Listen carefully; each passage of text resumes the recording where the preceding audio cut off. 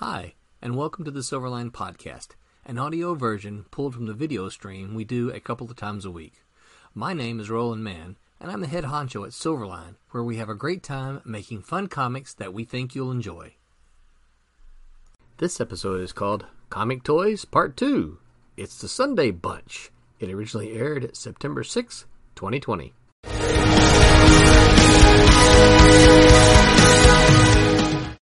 Hello, everybody, and welcome to Silver Sunday on this September 6th. Yeah, this is our live stream. We're going to have fun. We're going to talk about something that I am not super familiar with tonight, but hopefully the crew here will help me out a bunch. But yeah, so we're gonna have some fun, and we're gonna talk about comic toys tonight. I am Roland Mann. I am the writer of Cat and Mouse and Trumps, and I am kind of the chief wrangler of this gaggle we call Silverline. They keep me up late at night, but it's something I enjoy very much. First on Murderer's Row here, we're just going to go as I see them. I'm not sure if you see them the same way. I guess I can go check. Is Curtis. Curtis, tell everybody who you are. I am Curtis Fujita. I'm the creative director at Silverline, the editor on the Kalis series, and I'm also an artist with experience in comic books, video games, and animation. So that's me. Sweet. And Curtis, I always have to remind you this. Curtis is working on his own project that is still a ways off to do. He's working on it now, but he is in the early stages of assembling his story, characters, and all that stuff. And just from what I know, it's exciting, and you're all going to love it. So we're anxious to see that come to fruition, Curtis. Thank you. Next on Murderer's Row is Barb. Barb, tell everybody who you are. My name is Barb Kelberg. I am the creator, co-writer, inker, and colorist for Divinity. I am the inker, which I'm working on right now. I'm inking. I am the inker for Cat and Mouse, and I am the CFO for Silverline. That's right. Many hats. Many hats. Pete, coming to us from across the pond. Tell people who you are. Just the one hat. Just a penciler. You can see me penciling in one of these corners somewhere, one of these boxes. So I'm the penciler on what we're calling Cat and Mouse. No, not Cat and Mouse. No. It's like, I didn't know that. I've just penciled the cover for that, and I'm like, that's what I've done. No, I'm the pencil on what we're calling Champion of Miss Fury. Yep. That's it. That's all. Right. Hate following Barb. Barb does all these many things. All these titles. You know what? I just do one thing. I'll have to consider that next week, Pete, and introduce you first. Yeah, thanks. We're gonna have to get a shirt first. Top of the bill. Just does one thing. Yeah, Pete and Tommy, who is the art team, the line art team for Champion of Miss Fury, have just completed a Cat and Mouse cover for this upcoming one, and it looks really good. I think you guys saw it. It is awesome. Yeah, it is very, very good. So I'm excited about that. We still have yet to get some colors on it, but hopefully that'll happen pretty soon. Next up is John Martin. John, tell everybody who you are. Well, I'm the resident Viking, and he is not alive. I will say this, though. Right here now, we need to have a Silverline shirt that says, I'm just a ... Yes. Yeah. That'd be funny. But I'm the inker on Friar Rush. Great. Rename you too now, huh? I didn't say I was just an inker. I said I'm the inker on Friar Rush. Yeah, I never, ever say just an inker. I will be really upset if you do that. Well, it's funny because I will say this, as a writer, much of my career has been at conventions. My experience has been people come up and talk to you. Oh, this your new book? Blah, blah, blah. You talk. Oh, did you draw it? No, I didn't draw it. Oh, you're just the writer. Mm-hmm. Yes, I'm just the writer. Yes, that has been my experience many years. So so John, you're anxious to get these books, aren't you? Yeah, oh man. Yeah. They look good. Man. And other than that, I just draw things. Just draw things. That's right. Yep. So Kasisi and Oven both said hello. Hi. Hello, Kasisi and Oven. Yes. Good to see you guys, as always. You guys feel free to ask us some questions. We may need your help this week. So next on my list is Mike W. Belcher. Mike, tell everyone who you are. Hey everyone, I'm Mike Belcher. I am the letterer of Kalis, Twilight Grim, and Divinity. And I'm also the creator and writer-artist of my own comic, Man in the Mask. Yes, which is very, very nice. Mike does a lot of our designs too. He's the one who put together this really sweet trade dress up here that we are also fond of. Yeah. And everybody can be credited and everybody can have their accolades. That's right. Yes. And next up is Aaron. Aaron, tell everybody who you are. I am the artist or penciler on Fire Rush, and I'm excited to get those books in my hand. At least one book. I want to see it.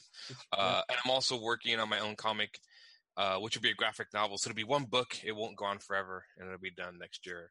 That's called Godlings. You can find it on Webtoons, my store, or whatever. That's what I'm doing. And then hopefully in the future, we'll be doing more stuff for Silverline, much more involved. Yes, we have our fingers crossed there. And if you were a backer for Fire Rush and Bloodline, you should have gotten your digital copies of Godlings 1 through 5. Yes, that should whet your appetite so that you can beg Aaron for more and get him to finish this. So yes, so you enjoy that. And last but not least, making her Silverline streaming debut is Roberta Conroy. Roberta, do you want to tell everybody who you are? Hi, my name is Roberta Conroy. I am just a colorist. Which can make them at this point. Which can make or break a book, by the way. It could. Yeah. It could. Yeah. But this very fun project, Pendulum, you will see shortly. I will put it up in a little bit. So nice to be here. So and for those of you who may not be in the know, we talked a little bit about this just before we started. Roberta is another one of those very fond Malibu connections that we've talked about here frequently. Many of us, many of the how do I say this? Many of Malibuites, the more seasoned people here have those. Have those pepper maybe have those Malibu connections, and Roberta was one of the many colorists at Malibu. So, and the story of what I was telling before we started, the story of how this happened, right? So, and I don't remember, Roberta, you might remember, you responded to something about, and someone must have posted an image or something, and you responded to something. It might have been somebody posting something about Ultraverse, and your response said something like, "I miss coloring." Yeah. At which point in time, I sent you a direct message that says, "So, how badly do you miss coloring?" And we started a conversation. Like, wait a minute, you know what? I do. Yeah, so we swapped a few email messages, and ultimately, that's how Roberta ended up coloring Pendulum. So we're very excited about that, and hopefully we'll see some of that. Such a great idea. Yeah. So who's going to share? Hello, Sarah Weaver. Nice of you to join us. We appreciate you popping in. Feel free to ask us questions as we go along. There seems to be a lot of ex-Malibu people that keep washing up on the Silverline shore. I don't almost really like it washing up on the shore. Well, that's how you summon rolling. You just go out and you go like, I really miss. Yeah. It's not like a shipwreck. I prefer to think of it as lost at sea and finding home. Oh, I like that. That's good. I can go with that. There's another one we may tease. Anyway, so Brett is behind the scene, and we appreciate everything that he does. Brett might be a little distracted tonight, so we might have to holler at him once or twice. His girlfriend's here with him tonight. So I was about to ask if that was the case. Yeah. So tonight we are talking about comic toys. Who wants to jump in first? we talking about strictly comic toys, or toys that became comics, or? Well, sure. I think they need to have a comic connection, so we don't just need to talk about Big Wheels, But yeah, anything that comics and toys to comics, I'm not particularly. It doesn't particularly bother me either one way or the other. Who wants to jump in? I have very little here. Let me start then. Because okay, you start, Pete. I want to show you something. This is the coolest thing ever. So I do an Instagram comic called The Last Witchfinder. Yes. I just posted it on Instagram. It's meant to be weekly, but I'm a bit behind. I haven't seen that one. I don't guess. I saw the other one. I didn't know you did one on Instagram. Yeah, Instagram. It's on Room 23 Comics on Instagram. It's a bit of fun. Anyway, okay. So up. someone. Well, my friend actually made me my own. Oh, let me turn this off. Hang on a second. You can't see it if I turn it was background. It was invisible. Yeah. Oh, that's a lot more plain. So he made my Last Witchfinder action figure. Sweet. That's cool. That's the first time I've ever had my character as an action figure. It Oh, pops out, yeah. and there's the witch as well. She's in there. What the heck? Wow. Yeah, he's and it all slides out, and you can see him.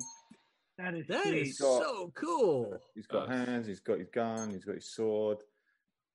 So that's do all the pieces move? Do the arms move? Yeah. It all moves. It's all articulated, and I'm not going to be able to get back in now.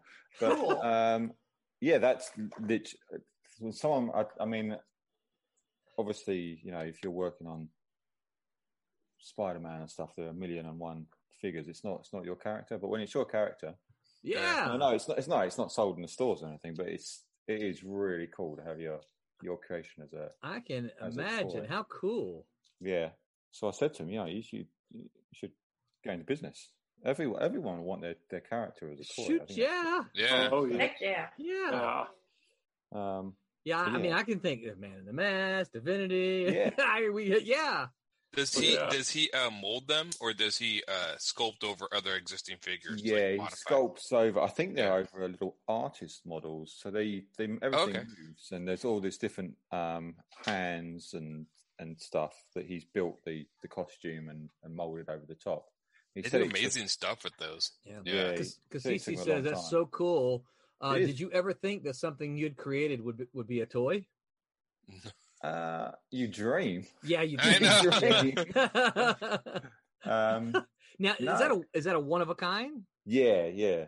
So I got back from when I got back from America and having graduated the Cubic School and stuff. He really likes the Instagram comic I do. He keeps pestering me for the next chapter, which I'm so far behind on now. I can't do it. But he said, "Oh, I've made you this." It's like, congratulations on graduating, and I was blown away. So good. Having your own toy, and it's a one of a kind. And that makes you want to get back to it, doesn't it? Yeah. It does. Your comic. I finished the next chapter after he gave it to me when I got back, and I've got 2 more chapters to go in the current storyline. But it's because I've got quite a lot of work on at the moment, so doing my own thing goes to the back of the queue. Yeah, but and on that, you're not just a penciler, right? No, I do everything. I'm not just a penciler on that. Penciler, inker, colorist. I do all that digitally. I do all that on Clip Studio. Now your swashbuckler story. I beg your forgiveness for not remembering the title. On Grey Seas, my webtoon, which I enjoyed very much. Thank you. You did all of that. Long. What's that? It takes so long. I'll bet drawing all those. I do everything myself. Yeah, and the boats. Yeah. Well, and so and this is not where we were headed with this, Pete. But one of the things that people often talk to me when I talk about Silverline is that part of the reason I like to assemble teams, right, is because you just said it takes so long because you're doing everything by yourself. Yeah. So there's that. That's the first thing, right? Well, the second thing is that when you do everything by yourself, you are literally selling to your core audience. Yeah. Only the people who know you, right? Yeah. So when you're on a team, though, like we take something like the book that we're working on, right? Champion of Miss Fury. There's going to be my circles, your circles, Tommy's circles, the colorist circles, right? Yeah. There's going to be a multitude of circles. And personally, I like that because, for Silverline as a small company, that helps expand the potential reach. Yeah. And that's why I created this Room 23 comics, because I can put it on there, and it's not just me. And then for other people, I've said to other guys, if they want to make a weekly comic or a small little Instagram comic, and we put it on the Room 23, I won't have any ownership of the characters, but then you're reaching the people that follow me, and I'm reaching the people that follow. So I'm trying to get more and more people involved. So if anyone out there wants to do a little comic, as long as it's not going to get me banned or red flagged on Instagram. Well, that's out of the question now. John's out. Get in touch. We'll just post it up there, and hopefully you'll reach some more people. Cool. But you do a comic of Peter called Just the Penciler, and it could be his adventures. And it'll just be the same shot of looking over his shoulder of him drawing. And every week I'll post the exact same shot because that's all he does. That's what I do. Maybe I'll change the page he's working on. I think we should have a special edition for the next book where it's just the pencils of Pete. From each book, it's called Just the Pencils, and it's a special edition. Instead of the graphite edition, right? We just do the pencil, yeah. So Silverline's going to have to start doing their own toys now, right? So really. That's the next step. But like you're talking about how it's so cool for you to have that. I mean, just even thinking about that is cool to think about. Hey, Silverline's got some. Hey, there's some Divinity. There's some Twilight Grim. That's cool to think about. Yeah, definitely. Yeah, it'd be so cool. Yeah, I know that. Alex has talked about Alex Gallimore has talked about one of your classmates, AJ Cassetta. Cassetta, thank you. Yeah. And I guess he does some sort of models and 3D he modeling. Does 3D modeling. He's a wizard. Yeah. 2 seconds. My door's going. One moment. Okay. All right. So who wants to chime in on toys next? I mean, I guess I can go ahead. Go ahead. Sorry, the dog was desperate to get in and was scratching at the door. He's back. He's gone and slept on the sofa now. He does these incredible, and I don't want to give AJ too many compliments because it's AJ. But his 3D modeling's amazing. Yeah. I wish I could do 3D modelling, but having the time to devote, because that's a whole other skill entirely. So learning to draw and trying to get better at that and doing that. And the guy paints as well. Really? It's really annoying. Well, and that's one of the things I think too, Pete, about when you're doing your whole comic, is that you got to write it, you got to pencil it, you got to ink it, you got to letter it, you got to color. And each of those on their own, and I do realize that when you're doing everything on your own, you can take some shortcuts. Oh yeah. Because you're like, okay, if I was penciling this for somebody else, I would have to do this, but because I'm going to ink it, I don't have to do that because I know what I want. So I do know that you can take some shortcuts, but still, that's a lot of work. Yeah. So, but it's better than going on a train into London and sitting in I did that for long enough, and it's not that bad sitting here making comics. Yeah. It's not. It's quite enjoyable. The challenge is, and probably going to get a whole lot of amens here. The challenge is figuring out how to pay your bills to do it. Yeah. Retire.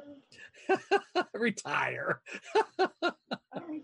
It's a good thing you promised I'm going to get rich off this book, Roland. So yeah. I'm like, just bang this out. Sit back and relax.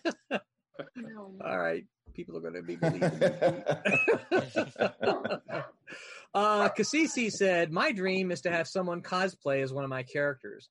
I'm guessing people cosplay cool cat and mouse and stuff all the time. Well, Cassisi, you would be wrong about that. Though I will say this. My daughter, and I think I posted this online, my daughter cosplayed as Mouse about 2 years ago at San Diego Comic-Con and was really, really, really good. And it should be on there. But I will, and I'm going to get this for one of our Throwback Thursdays. this is the first ever cosplay of Cat and Mouse. Cool. Yeah. Oh, wow. That's awesome. That's cool. Yeah.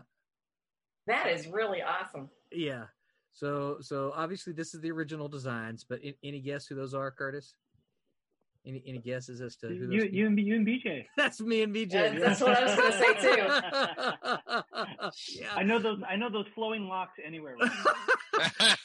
you notice how, of course if you don't know BJ's short, so notice how she has to be standing on the coffee table, and we were trying to replicate a pose from early Cat and Mouse. We were trying to replicate a little bit. We're trying to replicate this pose, right? It's not exactly, obviously, but you can see I was kind of turned the wrong way. We were kind of doing it from memory, but she was just too short to do that. So that was our best effort. This will be a Throwback Thursday photo sometime, but definitely.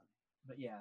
But to answer your question, Cassisi, that's actually kind of a desire / dream of mine as well, is to go to a convention and to see, somebody who's not my daughter just come up to the table and say, hey, I'm cosplaying Kunoichi or I'm Mouse. And that's, I agree. I think that would be very, very cool. All right. Who's next with toys? John? Let's see here. So many to talk about because there's, of course, the Marvel action figures that came out, and then there was Teenage Mutant Ninja Turtles, and then there was Transformers, G.I. Joe, and let's don't forget about the cool things Image put out. Yeah. Yeah. Well, and the Todd Father just finished. Hey, he is the Todd Father. He is a Todd Father. I've never heard that before. Oh, really? You never heard that? Isn't it great though? I've been under a rock apparently. But isn't that the perfect term for him though? Yeah. It is. It's the perfect term for him. Called that for years. The Todd Father just ran his. He just ran this Kickstarter, pulled in something like $3 million for his. He reissued the Spawn toy. Yeah, the first one. Yeah, awesome. and so he is single-handedly saving the DC toy line. Oh, I didn't know. What's he doing for? I didn't know this. What's he doing? He's doing action figures for DC now. Comics. Yeah, he's been doing it for not even a year. Has it been? He's only put out two runs so far. Yeah, 2 runs. Yeah. Yeah. You can see him. They sell them at Target and all that. All those type of stores. Single-handedly the best figures that for DC that has ever been put out. $3.4 million did his Kickstarter brought. Jesus. Yeah, the original Spawn action figure and comic remastered. So he remastered both the comic and the action figure, I think. But yeah, almost 24,000 backers. Yes, because I wish I could have backed that one. Yeah. So John, you have any toys to show? I don't. Well, I don't. No, wait. Technically, I do. But it's not a comic toy. But it's still a Todd toy. So does that count? Comic connection, I guess. Enough. Yeah, because it's Darkness from Legend. Oh yeah. Well, at least I want to see it. Curtis piped up. Yeah, Tim Curry, right? That was Tim Curry back in the day. Yeah. Oh, that is extreme. That's great. That is cool. Oh, that's cool. Who made that? Cool. Todd Toys. Todd. Really? Oof. Yeah. When did he make that? Gosh, it was the same time he did the Predators and the Big Alien Queen and stuff like that. Oh, it's part of his movie Maniacs line. Well, I guess I'll go ahead and share. I have some. I'll jump in. So you guys may it's courtesy. You may recognize the back here. This is Topaz from the Ultraverse toys. Ragnarok and Thor Ragnarok. And Thor Ragnarok. That's right. Yeah, I had as you might imagine, I had a full set at one point in time, but I gave them all to, I took them out of the boxes and gave them all to Brett. He played with them as a kid, and we were on a mission trip once, and somebody stole his backpack that had all of his toys in it. Oh no! Yeah. So, but I have this other thing that is very unique, and I don't know. I had a blog once about it before, but I have what I call a demon beady. Okay, So I was doing when I was doing shows in the late '90s. You guys might remember the Beanie Babies. You remember those? I was doing these shows, and these people were selling Beanie Babies right and left, and I'm like, comic books. Who wants the comic book? Comic books here. Get your comics, and they were like zipping right straight to the Beanie Babies. You're walking by, nerd. I'm going to the Beanie Babies. Yeah. And so, so I just, I sat there and watched these people buying all these Beanie Babies right and left. I'm like, what the heck? It's a stupid thing stuffed with beans. And so I went to my mom and I said, Mom, do you think you could make this thing? And I gave her the idea, right? So for those of you who don't know, let's see if I can get a comic real quick. Demon is a character from Cat and Mouse. You can't see him very good, but that's him there, right? He's the guy in the background. He's a character from Cat and Mouse who had his own miniseries. See if I have oh, here we go. Demon's Tales. This is him. This is from his miniseries, right? So this is the character, and you can see he's got a funny looking head, got 3 tails, right? And so my mom came up with this pattern, and she stuffed these with beads, not beans, but beads. And so when I did these shows with all these Beanie Babies, I said, hey, I've got a demon beady that goes with my comic book. Would you believe I sold the crap out of these things? Wow. That's cool. That's cool. So, so this is just, it's just kind of a furry material that my mom cut out and sewed, and they're very limited. I think when I say we sold the crap out of them, I think there was about 50 of them. So it's very, very limited. And he's even got his 3 little tails back here, right? Which I thought that's was just so cute. That's great. Yeah. So, at least he's got pants on. Yes, he does have pants on. Yeah, I asked her about the gloves, or we talked about the gloves and the boots, and she's like, that's going to be a lot harder for me to do. I'm like, don't worry about it, Mom. He doesn't wear them half the time anyway. So that's great. All right. So who's next? I got one more, okay, somebody else go. I'll go next. Well, since this was a comic book, I feel that it fits in. But I have the Supernatural. You have the Impala. Oh, we've got the car, yeah. Yeah. Cool. Nice. Yes. And I'm a huge Tony Stark fan. So not only do I have the Tony Stark Legos. Yes, I have one in the suit, one out of the suit. But I also have the Funko. Oh my goodness! Nice with the glasses. That's with the glasses and the little kitty shirt. See, he's got the little kitty shirt. Yeah. So I'm a Tony Stark girl all the way through. Now I also have Action Kitty by Art Baltazar. Oh wait, isn't that that's a kid's comic, right? It is a kid's comic. Yeah. I don't know that one. Yeah, he's Art's a friend. A little bit like Felix the Cat. Yeah, Art's a friend. So at one convention, I was like, "Oh, these are adorable." He goes, just take one. So, yep, I have Action Kitty. That's cool. And this isn't exactly a toy, but many, many moons ago, back in the far mists of the past, I was on the DC comp list because I worked for DC for many years, and I got everything that they ever made. Not only comic books, but all the tchotchkes and the clothing line that they put out. Jackets and stuff like that. And I got the Sandman. Oh my God! I'm jealous. Gorgeous. So jealous. Gorgeous. Wow. Yes, and that is an actual crystal ball there. Wow. Yeah, that is real That's sweet. pretty cool. I just got That this is baby cool. Groot. Baby Groot. So it's funny that you mentioned Funko Pops. I don't know if he's still listening or not, but Kasisi actually either he worked for Funko. I don't know if he still works for them or not, but I know that he was employed at by Funko Pop.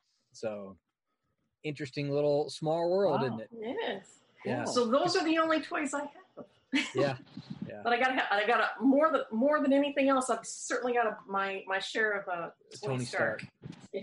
So when people are fishing around for Christmas gifts for you, anything Tony Stark works, right? Yeah, and Supernatural. I'm really like Supernatural too. So. Because Cece says, yeah, he still works for Funko Pop. So. Yay, Cece! By the way, you can send me all the Tony Stark Funkos you want. So I think I saw recently there was a rumor about Funko Pop closing, which is not true. No, I don't. Thank God. They dispelled it. I think. Yeah, it was going all around that Funko Pop was closing doors, but that's absolutely not true. Because Cece said he managed the warehouse in Everett, but he doesn't work there anymore. He is back in aerospace. So. Okay. Does he still have the keys to the warehouse and everything? Yes. Good question. Yes. Curtis, what are you implying? Nothing. Just a fan. So. Just what Hey, Yeah, because sometimes you're at a comic convention and you go, "Gosh, I wish there were more Funko Pops. Where can I find a Funko Pop?" You know. At a I'm being ironic, by the way. Yeah. Yeah, really. I think the only Funko Pop in my house is the Baby Yoda or the child. This one I got the Mandalorian, the child, yeah. Because Cece laughed at the keys. I actually have tubs of Ghostbuster and Ninja Turtles and Godzilla stuff under the house. But those are I bought tons and tons and tons of toys. But yeah, they're in tubs underneath in the storage space under the house. But they were for my kids, so yeah. I don't actually own them anymore. But they're there. Yeah. And some of that stuff is worth a fortune now, but they belong to my son. Well, if they're under your house, you know. I know. Possession is 9/10 That's right. 9/10 of the law, right? I have a storage space under there where we keep a lot of stuff. And there's 3 massive, huge tubs down there filled with all that stuff. Josh won't recognize 1 or 2 things missing. Only on eBay. Yeah. Yeah. All right. Who's next? Mike? I've been an action figure guy for probably as long as I've been in comics. I love really? them. I just absolutely, from the first Migos I got, I love those little cloth costumes, little plastic bodies. Moved up to superpowers in the mid '80s. You squeeze them and their fists go, crazy, or the legs or whatever. But I still to this day, I love them. There's just something about having that little representation of your hobby. I love all these, the characters, and I think. So, what do you do with all of them? Well, if it wouldn't mess up my camera, I'd turn around and show you my display. But I've got a couple next to my art table, so I can do that from here. My Kevin he Matchstick has mock wars with them, like everyone Who is else. that? No, not because then I had to send them back up, so that would be no fun. But oh my God! Which one is that? That's a Kevin Matchstick that the about 4 years ago. Love, great scale, a lot of articulation, really big toys compared to, let's see, I've got my Rocketeer. So you gotta have it here, but you can tell a difference in size. Just made, because Graffiti made. I think there was Kevin Matchstick, a couple Grendels, and a Madman. I think he did a Hellboy too, but I've got a bunch of Hellboys. But I've got probably more than enough.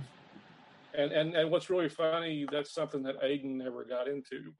I kept buying him action figures as he was getting, as he was growing up, and then it's kind of, oh, this is kind of cool, Dad. Yeah. And it's like, so to me, it's like I got excited over the toys. Yeah. So but that's still kind of the same. But yeah, I just think they're great. I'm just as much of a collector of the action figures as I am of comics. Just out of curiosity, and just give a ballpark, how much do you think you've spent over all the years on toys?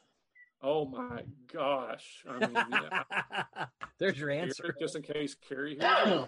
Oh yeah, yeah. I probably shouldn't actually verbalize it, but I probably could have a couple of semesters of college that, thank God he had a scholarship. I wouldn't have had, but yeah, probably it's pretty substantial. But they're all out of the box. I'm the blasphemer. Everybody goes, take them. I got to touch them. I've got to actually hold them in my hand, and because I appreciate the artistic part of it. Because especially nowadays they're so good. That's that Batman one you're holding, Roland. Isn't that McFarlane? He just put out one. I can't answer that. This is probably about 15 years old or so. Okay, then no. He put out one just like that. And if you look closely, he's all marked up. Well played with. Yeah, so he lost the battle.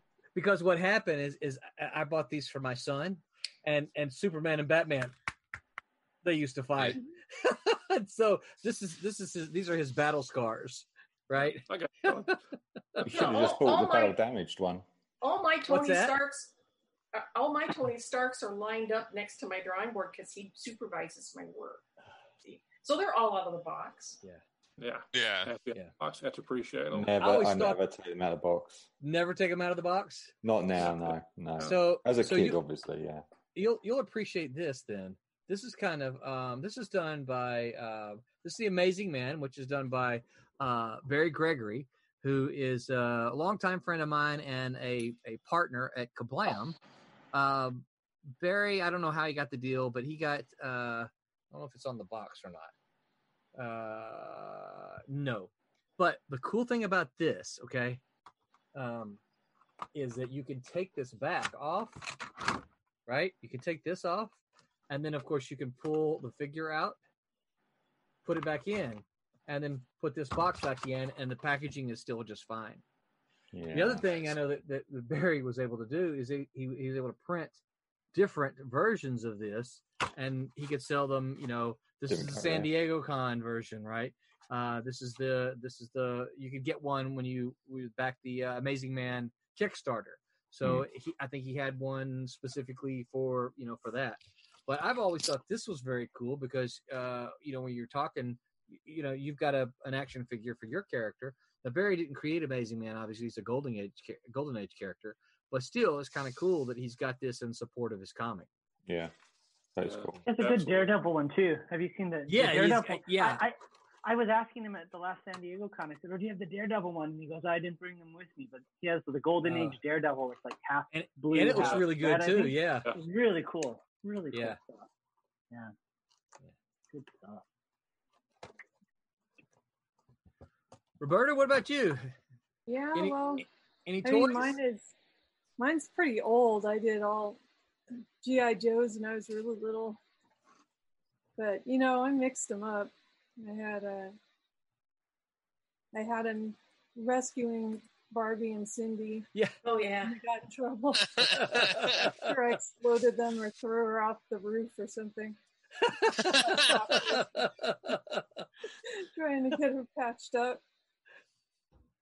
Then I got into, I guess, way too many Star Wars figures, and then that was like an obsession for a while. We did, I don't know, between my brother and I, like everything we could find. Too many Star Wars, so it got into that, and then straight from that to Transformers. So. Well, you're a big Transformer fan. Cool. Yeah, I loved it when I was younger.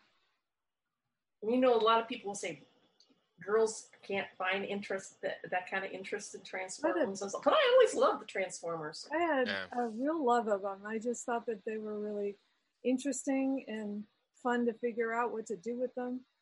Yeah. I think that's what I had so much fun. Yeah. And I didn't like them as much. Like, they weren't as complicated at some point. I don't know. I have a big gap, I think, with toys until McFarlane came out, because that was pretty exciting. Yeah. So now, did you start buying more toys? Everything I could in the Spawn line, and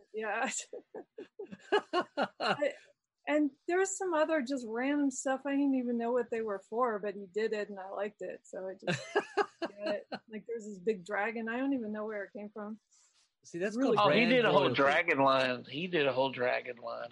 Yeah, it was so neat though. They were articulated and, their mouths opened, and it just looked really cool. Well, now that I know that, he needs to do a Fing Fang Foom.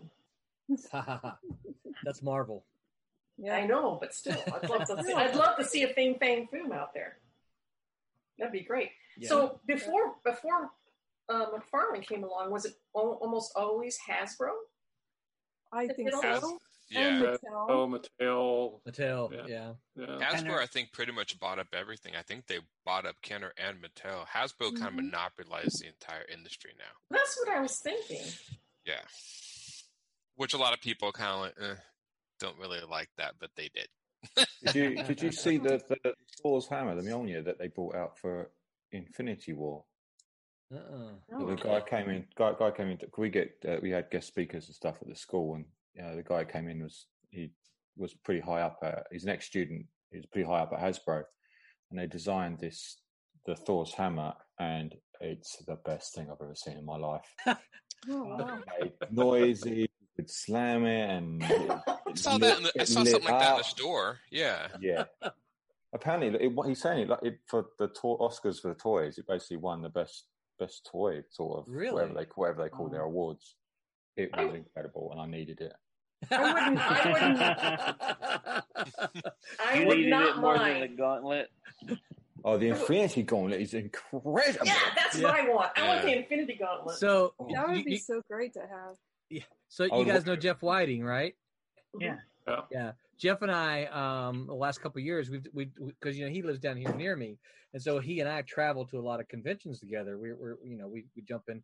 We've been up to Pikeville, and so he and I just we hop in a car and we'll go. Jeff was Jeff has this thing kind of like Pete a little bit. He goes, I'm just an inker, Jeff does his own stuff too, though. He's got his own comic, but he was like, how can I get people to stop at my table? And we were at a show one time, and the guy right across from us had an Infinity Gauntlet. Okay. Now, here's the other thing. All right. Here's the other thing. Jeff and I are sitting right across from this table, and we've got comics and artwork and comic booky stuff. This guy had toys in Ziploc bags, looked like it was at a flea market, right? Mm-hmm. Everybody was stopping at his stupid table to look at the stupid Infinity Gauntlet, right? Oh my god! You know what Jeff bought the next week? Yeah. Bought an Infinity Gauntlet. And he put it the next show we did, he put it smack dab in the middle of his table. Did it work? It did. People would stop to see the gauntlet. And while they were there, he would talk to them, about his comics. So I can't remember, Mike, did he have it the last time we were at Pikeville? I can't remember. Maybe the last one. Maybe last year he did. Yeah. No, he had it the last time he was in Memphis. Yes, he had it in Memphis. Or you should put a little sign out that says, take a selfie with the Infinity Gauntlet. And they'll all come there and, want you to take a picture with their phone. Well, and that's one of the things that he was doing is that, you can take a picture, but you got to stand in front of my banners. Right? Oh, cool. So they could take, they could put the Infinity Gauntlet on and take a picture and everything, but they had to stand in front of his banner. So even if they didn't buy anything, if they posted a picture, there's Jeff Whiting's, banner behind him. Sure. So I'm like, dude, that's brilliant. He was. Very smart. All right, Aaron. Oh, you want toys? Yeah, I do. I used to collect them a long time ago, and then I looked at a box full of toys, and I was like, Roland, I'm like, what do I do with all these things? And so I stopped buying action figures, and I made friends who buy action figures, and I go see their collections. But the one weakness I do have is I do buy Hot Toys when I can. And if what are Hot Toys? Yeah. You get expensive action figures. Yes, very expensive. So I can show you down in Mississippi. If you call it something's hot, it's stolen. Yeah, let me see. Here's a Batman. That looks that expensive. is from the Arkham. I didn't get a space. That's the Arkham Asylum game, and that was one of my favorites. And I can show you the other one, which is Dread. Wow. Oh, cool. really cool. Because I'm a huge Judge Dredd fan. And then my favorite superhero of all time, the one that I can never get enough of, is I do have my Wonder Woman. Wow. And she has, and these are all posable too, so they all move. They'll like articulate. Yeah, they got like 100 and something degrees of articulation or something like that. Yeah, they can do all sorts of crazy stuff. And I have actually more. I have, let me see. I didn't get, those are the ones I got out of the box. A lot of them in storage. I have Iron Man, Captain America, Thor, with a little metal Mjolnir. His Mjolnir is a metal hammer. And then I do have Superman, and I have a bunch of Predators, because that's not comic related, but I'm a huge Predator fan. Yeah. And those actually, there is a Predator comic, so it is comic related. So it is Predator related. Yeah. And then I have Storm Shadow and Snake Eyes. And then those are and then I quit collecting Hot Toys a while ago. And then I have figures, but they're mostly video game. Like I have Akira on his bike, if you guys are into Akira. And I buy models. I've been getting into random models. And then I buy Transformer toys, but I buy third party, so Transformers every once in a while. But again, I buy them very rarely anymore. I have a friend who buys like all the Marvel and DC and like everything, and so I just go to his house and look at all of his stuff. I mean, he's got stuff that apparently is all worth a ton of money, so I just go to his house. My cousin Terry Beatty, his house looks like a museum. I mean, he's been collecting since he was a child, and it's just full. I mean, and he's still putting together models and toys all the time. Just go make friends with them. Yeah, you don't need to buy anymore. I will say the coolest Transformers I ever, and they're in storage now, were a series of Transformers called Binaltex. And they were the coolest things I'd ever seen. They were all Autobots. But car companies actually got licenses to make Transformers out of their cars. So when you actually put them in the car mode, not only can you flip open the door and see the seats and the steering wheel, but they had the logo of Chevy or Mustang actually on the car. So it looked like a model car of like a Mustang or all of and then they would literally transform. And when they were actually in the car, you can actually pop open the hood and see the engine. It was crazy. And they actually still, they were called Binaltech in Japan. And I can't remember what they were called here, but I collected all of them. And it was just, I mean, a lot of them were, I think Grimlock instead of a dinosaur was a Mustang. And but they did like they even had like some of I'd have to look at the cars. I don't remember all the car manufacturers, but a lot of the manufacturers would put them at the car shows. So they'd have like the actual car and then a little glass case, this little Binaltech Transformer car that and it looked as a replica. It was crazy. But those things, and Transformers always impressed me, especially the third party, the people who make them in the garage, and they make them so complicated that they look like real cars and stuff. Those are unbelievable. Really expensive, but they're really cool to look at. They're like $500 a piece. Some of them are. Can you get kits?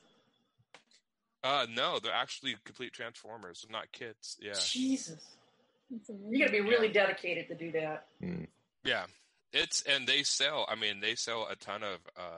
They have a lot of the ones make the Transformers, so when they turn into the characters, they look cartoon accurate. Like they look literally cartoon accurate, and out in the figures, and I'm like, that's pretty crazy. Of course, I don't buy these. I just go online. You can watch people transform them. It takes like 20 minutes for them to go through and like turn them into it. But whoever figured out the engineering on these are amazing. Yeah, they're crazy. But yeah, Transformers are some of my favorite, and then the Hot Toys, and then I just buy models. So I look at. Go ahead. Hot Toys, is that actually a brand? Yeah. Yes, it's called Hot Toys. So if you go to Sideshow Collectibles, Hot Toys, I think they're out of China.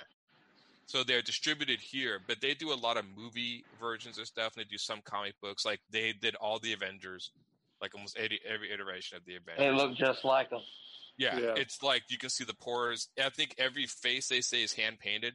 Wow, it's crazy. They cost you about $200-$300 a pop, but you definitely get your money's worth. I'll tell you that. I've seen them, and I've drooled over the Tony Stark ones. Yes. Yeah, they're pretty crazy.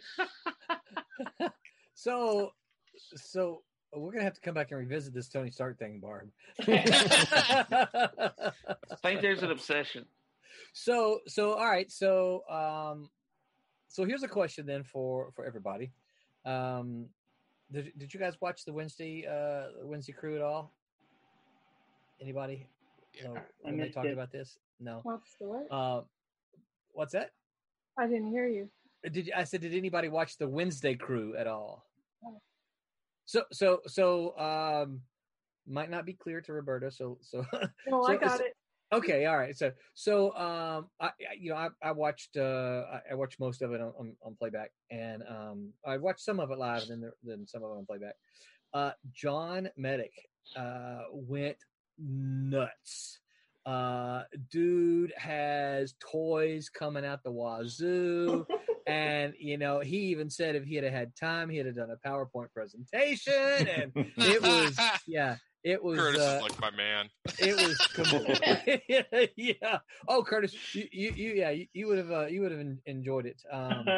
But yeah, so it's kind of funny because I was talking about this with my family earlier, and I'm like, yeah, I don't really know what to expect from you guys, because I'm like, I don't know if you do toys or not. I don't really. I mean, it's hard not to get any when you're into comics, but I never really did them. But here's the question for you. Now in 2020, looking back on your life, however long it may have been, what toy did you have that and let's kind of keep them with geeky comic toys, not like a what's the little bouncy thing? Crap, I can't put your feet on it. It's a pogo stick. Not like a pogo stick, right? But let's talk about kind of geeky toys. What one toy did you have that you wish you still had now, for whatever reason, financial or just sentimentality or whatever? What one toy did you have that you still wish you had? Well, I still have this one. And because Barbie was a comic book from Marvel, and I worked on it. You worked on it. I do have my original Barbie, and it's a 1959 model, which is the year it came out. Wow! Yeah. Wow! Yes. So, how much is that worth then? I don't know. I have no idea how much it's worth, but yeah, I still have her, and she's in fairly good shape. I think she's missing a pinky.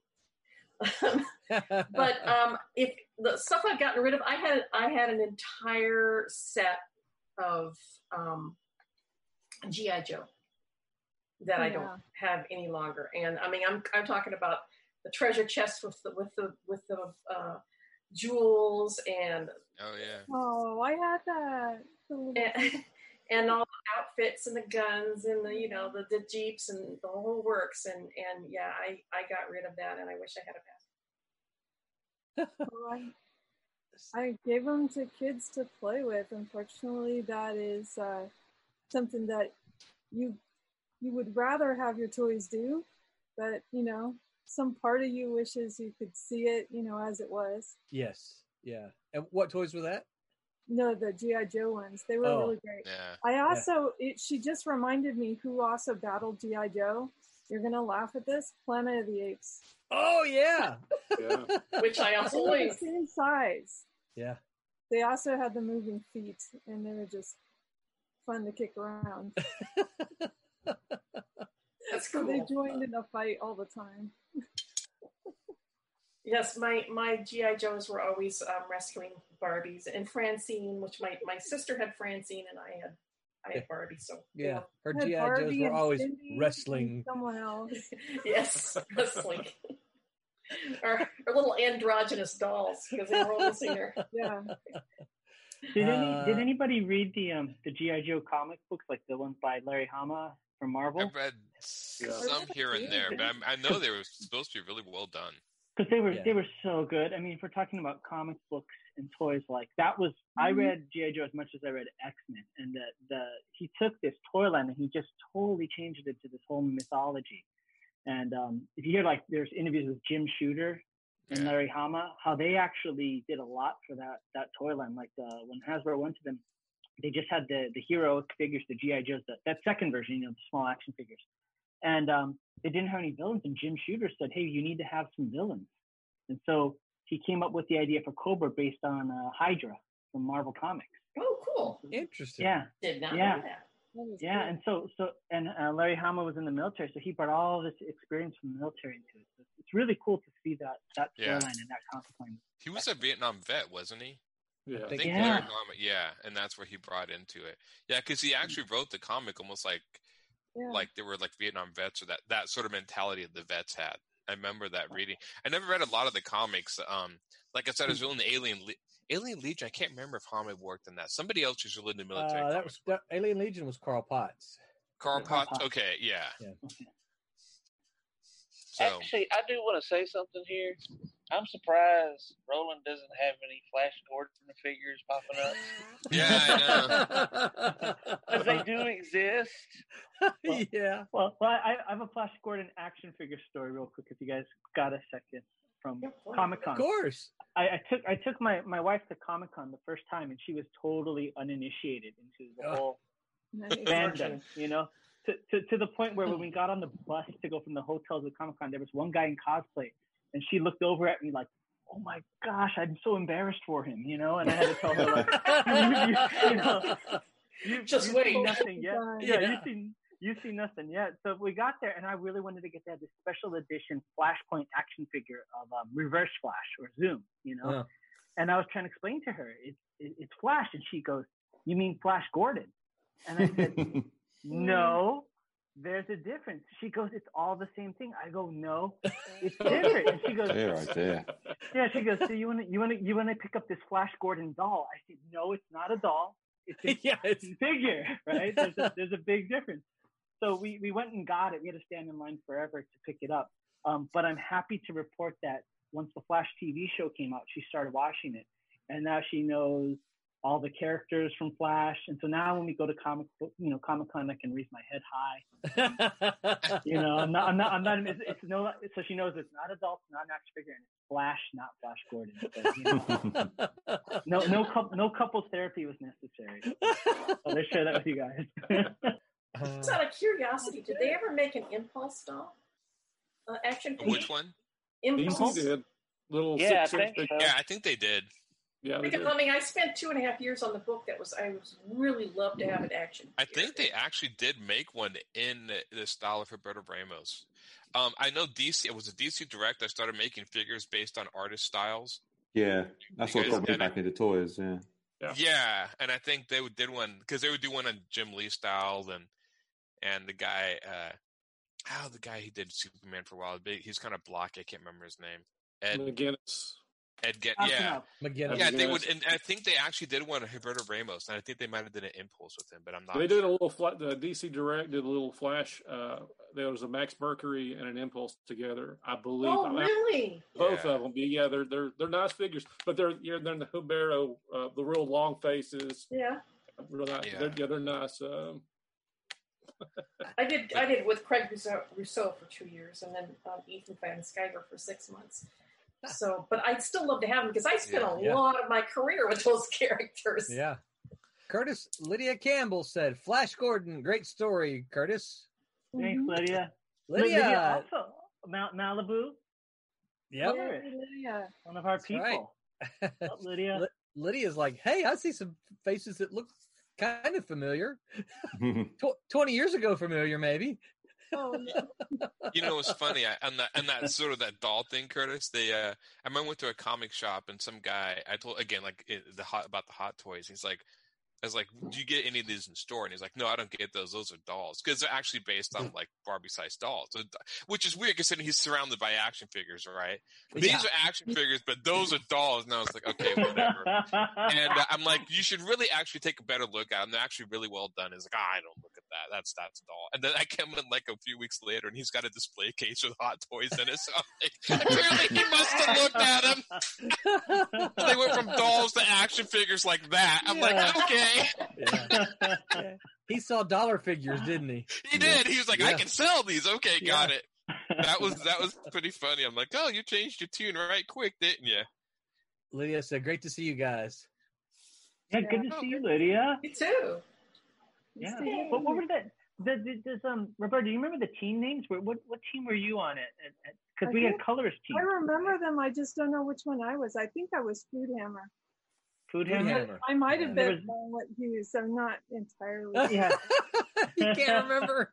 Oh, I hate to say this, Roberta, but years kind of do that They a person. do, because I remember the names fondly, but I don't remember if it was mine or not. What books did you color? Now, you were a captain, weren't you? I was not a captain. No, Okay. Emily was my captain. Emily was your captain. Emily Yoda. was. Who was Crap, she? I don't remember now. Maybe Lydia can chime in because Lydia, yeah, if you're still here, do you remember Lydia, the team names? Yeah. Yeah, and part of I don't know if you know the reason behind that, but part of the reason behind the team names is because we were trying to figure out how to credit teams, and because the teams were 5 people, we couldn't really say colors, so we just said, okay, well let's get a team name, and then that team represents. That made a lot of sense, and I love that it's in there. I actually saw my name in print, and I was jumping up and down in a comic book store. I was like, yeah. Tommy says, "Good evening, everybody. Sorry I'm late to the show. It's all right, Tommy. We know you're here." Hey, Tommy. Lydia says she only remembers Food Hammer because Chris Young invented it. Oh, that's a good reason. That sounds like a Chris Young thing. Yeah, it does. Yeah. We had some really interesting names of the teams, and there was so many colorists at one point in time.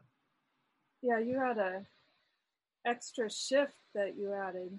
Yeah, there was. They would keep those computers running. At least a segment of them 24 hours a day. Wow. There at one point in time. Yeah, it was. And the SideQuest discs, if you remember the SideQuest. The SideQuest disc, yeah. It was probably like, if we were lucky, 1 meg. I don't even know what it was back then. But I don't remember. 34? 34 meg. It was like an 8-track. Lydia's thinking maybe Violent Hues was the team name. I'm thinking. Yeah, I'm not really sure. Hey guys, Cassisi said he wishes he had any Starcom toy back. Now, I don't know what they are, but he goes, if you ever look at what they did for the time, they were so cool. You would push a button and they would unfold, etc. Anybody know anything about the Starcom toys? I've heard of Starcom, yeah. Okay. I do have some. I think my favorite toy as a kid was the Mask toys, and I still have on my Mask in the garage. Those are cool. Like the comic book, The Mask? No, the Mobile Armored Strike Command. They had a comic. It was like Transformers with human beings. Yeah. There is one toy that I never got that I want. What's that? And that was this truck and Mask. I can't remember. It was something called the Bulldog. I love that thing. And I still see people post Mask toys, and every collection's got the Bulldog. I'm like, of course.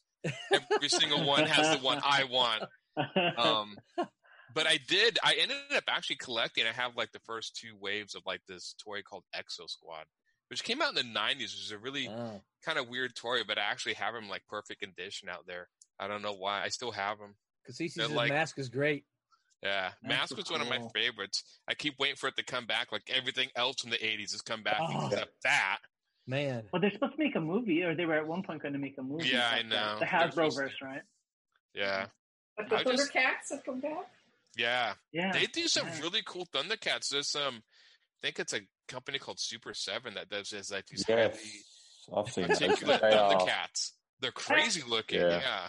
I actually baked my son a Thundercats birthday cake 1 year. Oh, wow. That's cool. Cassisi said the helicopter was the best.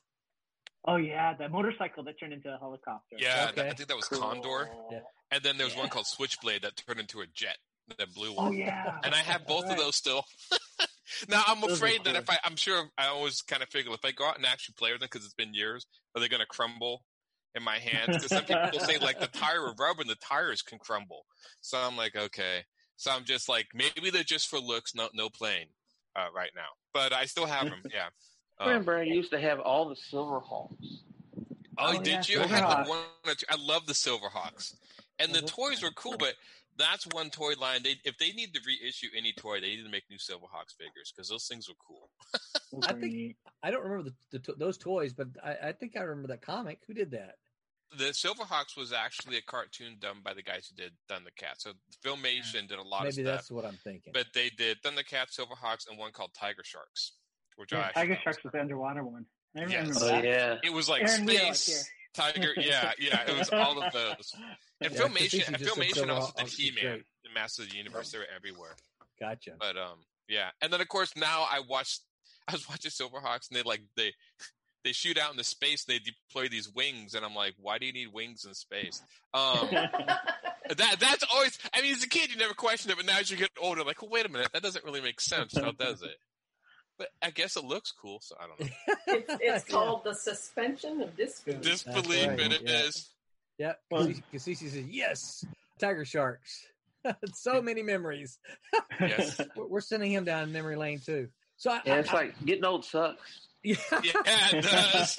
Well, my argument to that is it's always better than the alternative. Yeah. Yeah. So the toy that I wish I had back, and I played with this as a kid, was the Star Trek toys. I think we were talking about those a little bit. Did I already talk about this tonight? No, we mentioned before we started, yeah. Okay, all right, yeah.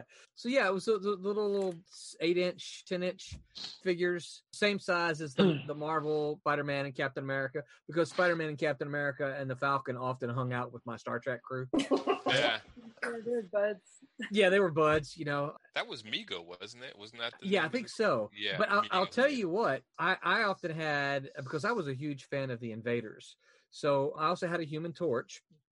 But I took Spock and took all of the cloth clothes off, and he became Submariner for me. Oh, that would totally work with the ears and everything. It does work, yeah. I'm glad that was where you went with that. So yeah, I had Captain America, Submariner, and the Torch, and they were my invaders. And did you ever set the torch on fire? No, I never did. No, because he had, his was a cloth, right? Yeah. His costume was cloth, and it was all painted flames on there. Yeah. But I think that's the one thing that I wish I had back.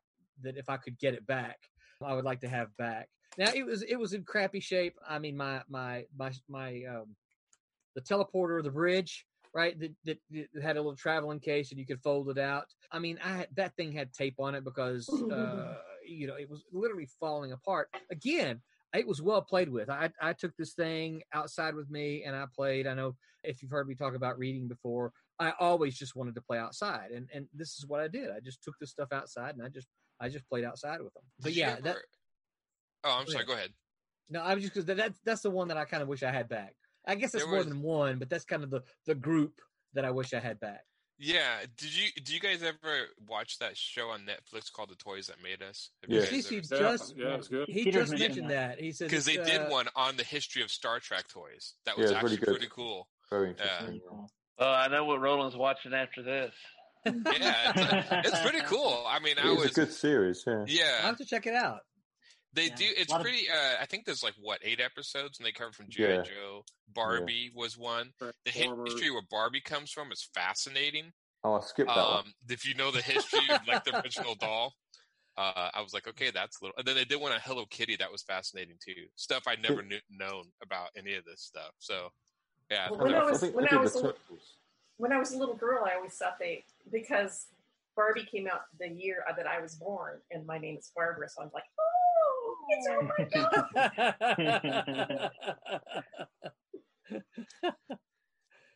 I think there was another toy I always wanted in the back. Back of those comic books. In the back of the comic books, do you remember they used to sell an ad for a Rom toy? Rom the Space Knight? Oh, yeah. Always wanted that. I never can get. I loved Rom the Space Knight. I thought he was such a cool character. I picked up, I think IDW did a new comic, and it was okay, but I kind of missed the old one. I'm like, I'd just have the... IDW did a Rom? Yeah. It's I thought that was a Marvel book. No, they got the rights to it. Yeah. It's okay. I'd prefer the old because they took out the Diabras, and that was kind of like I like those aliens, and they kind of took them out. And I'm like, but it was okay. It was decent, but I always wanted that Rom toy, and I don't know if any kid who ever had it, always wanted to see it. Never saw it. Yeah, I've seen pictures of it. I mean, now it doesn't look impressive. As a kid, everything in the back of the comic looks amazing. Martin Piero said IDW's Rom was disappointing. Yeah, it wasn't as good as the original comics. I'd wish they just put out an omnibus of all the Rom comics. I love those things. They're great. So anybody else, a toy that you used to have that you wish you had back? I wish I had the... Oh, go ahead, Curtis. No, that's okay, John. Go ahead. Please. Hey, I didn't interrupt him this time. That's John. You can't blame that on me. I was actually going to say the original, the first line of Spawn figures, because I had them all, and I guess my mother got rid of them. And I got older. I remember they had talk to Roberta. Yes. That'd be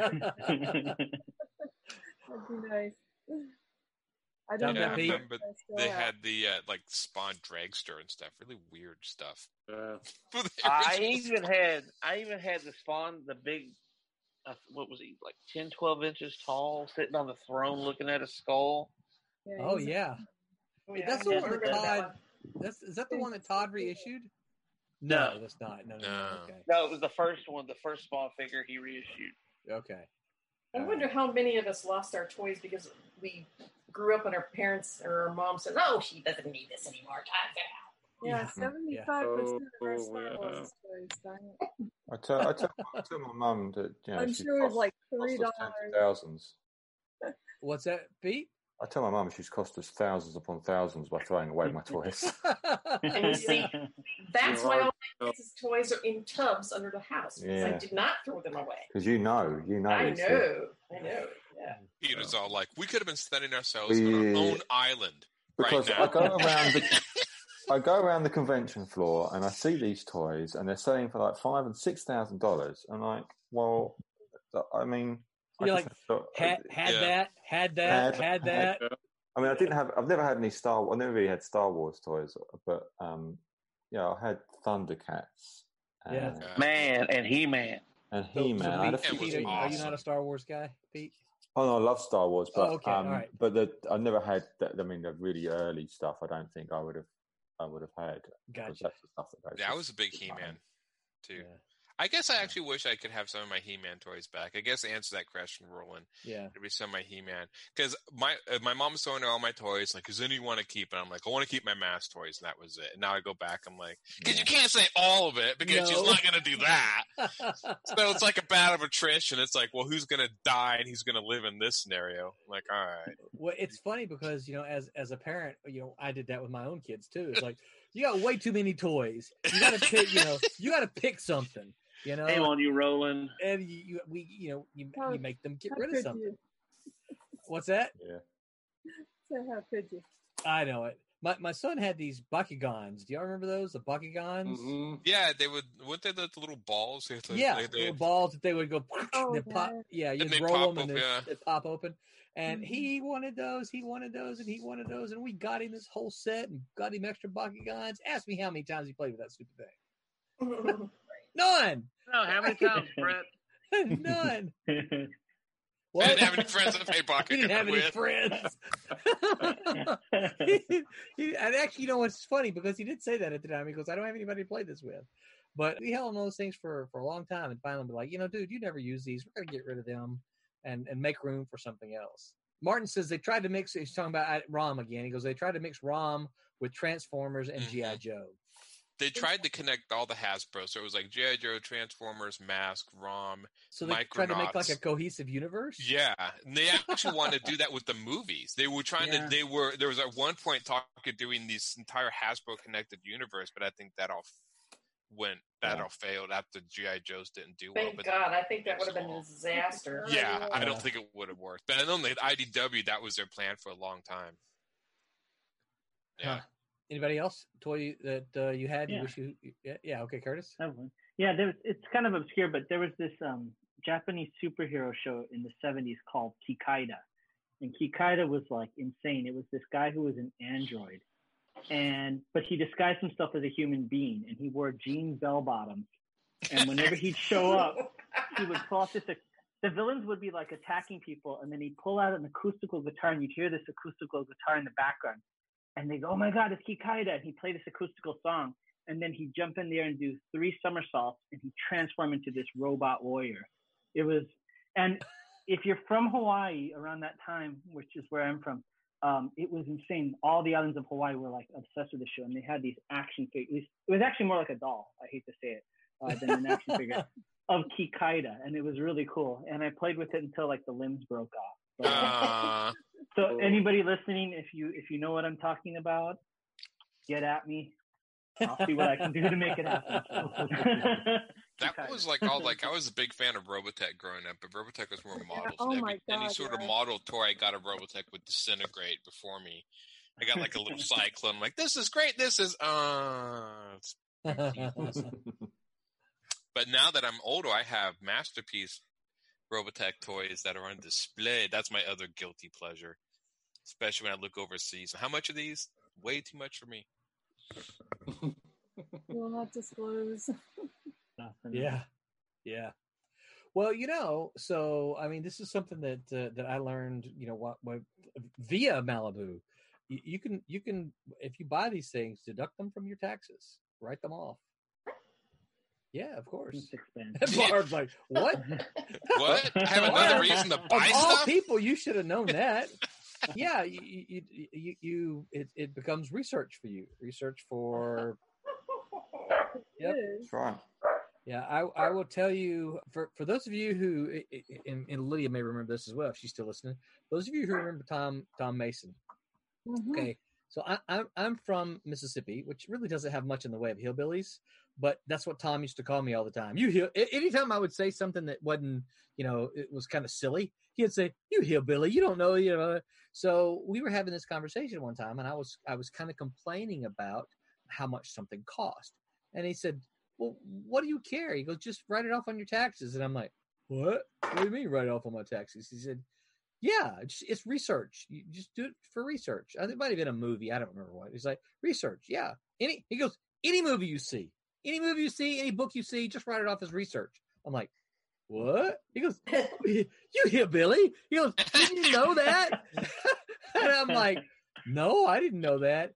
My world opened up because I'm like, yeah, I can, all this stuff that I do anyway, all this entertainment consumption that I do is research for this other thing that I'm trying to do. So Mind yeah. blown. I wrote a lot of stuff off, but no toys. Yep. Yeah. I mean, obviously, it's one of these things you got to prove. It's like, okay, why do you have this Batman toy? Because I'm creating a character that's similar to Batman, and I need to have this, whatever, blah, blah, blah. So. Okay, but I want to see Roland do it first before I do it, so I can see how it's done. What, write it off on my taxes? No, explain to him why you need the Batman figure to write your own character. Yeah. If they believe you, then I'm right behind you. Well, fortunately, knock on wood, I've never had to, but yeah, if I had to, then because I keep all my receipts and all that kind of stuff. That's the one thing looking back. Yeah, Lydia says Tom is brilliant. I agree with that. One thing looking back on my own education, Pete, you might can tell us this if Hubert does this for you. When I finished school, I felt like I was equipped to write, but they didn't teach me a single thing about the business of writing. Yeah, a lot of the schools don't. It's like I got out, and it's like, okay, it's almost like they said, "Go forth and write." I'm like, yay! Yeah. Now that I've written, what do? I don't know how to do this stuff. They didn't cover submitting your work. They didn't cover, rights and contracts. So they didn't cover any kind of agreements or anything like that. Nothing. So looking back on that now, it's the one thing I really, really wish that my degree had taught me was that kind, because that's vital. That's that's as important. But they didn't talk about marketing yourself or anything like that. Yeah. And looking back on it, that's one of the things that I really wish I had been equipped with early on. We're straying from toys, but. Yeah, I'd like to do a podcast sometime about just that sort of thing, what to equip yourself with, resumes, how to put together a resume, stuff like that. Because I didn't know any of that stuff either, and I was horribly unprepared. The only thing I was prepared for was I was an accountant before I became an artist, a comic book artist. Then I went back to accounting and then back to comics. So I knew enough about the business, the financial side of it, that was a huge help. But as far as promotion and marketing and how to get your name out there and resumes and stuff, like, I suck. It was it's completely new. It's different now than it was then. It is now. And I think it's important to be able to read the room. I mean, that's something that like you do not learn in any school setting, but like how to judge the room, what people are saying, what's going on. You know, you see people try and hint at things in certain meetings and people just goes over some people's heads, you know. I have some friends that work right now and have young people coming out of college into the interview with their mom and dad because mom and dad out of college. Yeah, it's actually becoming a problem. So they like mommy and daddy are wanting to come into the interview to help negotiate their son's benefits. Oh man, I'm serious. They actually have to say no. Leave your mom and dad at the door, and it happens fairly often in some jobs. Crazy. To negotiate their price. I gotta tell you, I am blown away. as a university instructor, you know, I see a wide range of ages, but a lot of what I see is a very young group, you know, fresh out of high school. And you would think, this is 2020, these people, you know, this is, you know, we're years removed from my own high school graduation, right? And you would think that the years from then to now, they're going to be far more prepared for life than I was. Well, we have our answer. My son just my son just laughed in our ear. So Brett is 20, right? And so it's his age group that I talk about. I am repeatedly surprised at how unprepared for life they actually are. And it's like, you would think that in this age of constant information, it would be a different story. I mean, I came off of a farm in Iowa. You would think that I would be like supremely unaware of how to live life, but with the little straw dangling from your mouth, right? Yeah. Green like little Abner. Yeah, but I did just fine. It's flabbergasting. Yeah, and I don't know the answer to that. I have my own particular theory. Curtis, you got a theory? What's your theory? I want to hear it. Oh no! I mean, I just think it's something where everything has to do with principles, right? And what I mean by that is lessons aren't isolated. Concepts are infinite. Lessons are isolated, right? Yeah. And so sometimes the issue that you see, and it's not just with one age group, with anybody, is they only know how to apply themselves in one specific instance, but they don't understand the underlying concept. It's like when you're growing up, your parents tell you, don't look both ways when crossing the street so you don't get hit by a car. Yeah. But then you cross the train tracks and it's not the street, so you don't need to look either way, right? Hit by a train, you know? But if people just in general understand concepts more, the concept of being aware of showing, then that applies infinitely. And I think that's just kind of what you have. You have people that understand one specific thing, but not the bigger concept, and that's when we have this is. I have a lot of see that too. Thomas Formani, check your Facebook messages. Yeah, because I see that a lot when young artists are doing Photoshop and stuff, and when they try to learn new programs, and I always try to explain the program and what the program's trying to mimic, because all Photoshop and these art programs are trying to mimic stuff that people have been doing by hand for years. Yeah. And once you understand the core concept of what it's trying to mimic, you can like, oh, I get what they're trying to do. But a lot of these young kids and like, it's trying to do what? And it's like, it's trying to more. Yeah. So like, you know, what's a dodge and a burn if you don't have a camera? Yeah, exactly. And so, yeah, it's just one of these things where it's like, okay, I don't, you know, but it's definitely different to teach kids, you know, the underlying, like you said, I do agree with Curtis. Like if you get the underlying concept, you can apply it to a lot of stuff. Yeah. Well, it's funny. Go ahead, Curtis. No, go ahead. I mean, just one quick anecdote to share is, you know, I do my martial arts thing. I like comic books, but then I have a day job where I work at a middle school. And at my day job, you know, kids are going to use the office phone, the analog phone. And so one kid was having an issue using the analog phone. The kid comes up, the phone's not working. Okay, did you dial 9 to dial out? Yes. Finally, okay, fine. I get up out of my seat. Let's see how you're doing it. So I go over, the kid goes over to the phone on the wall, picks it up, dials the number, then hits the receiver and hangs up on himself. And I go, why are you doing that? He goes, I'm hitting the send button. Like,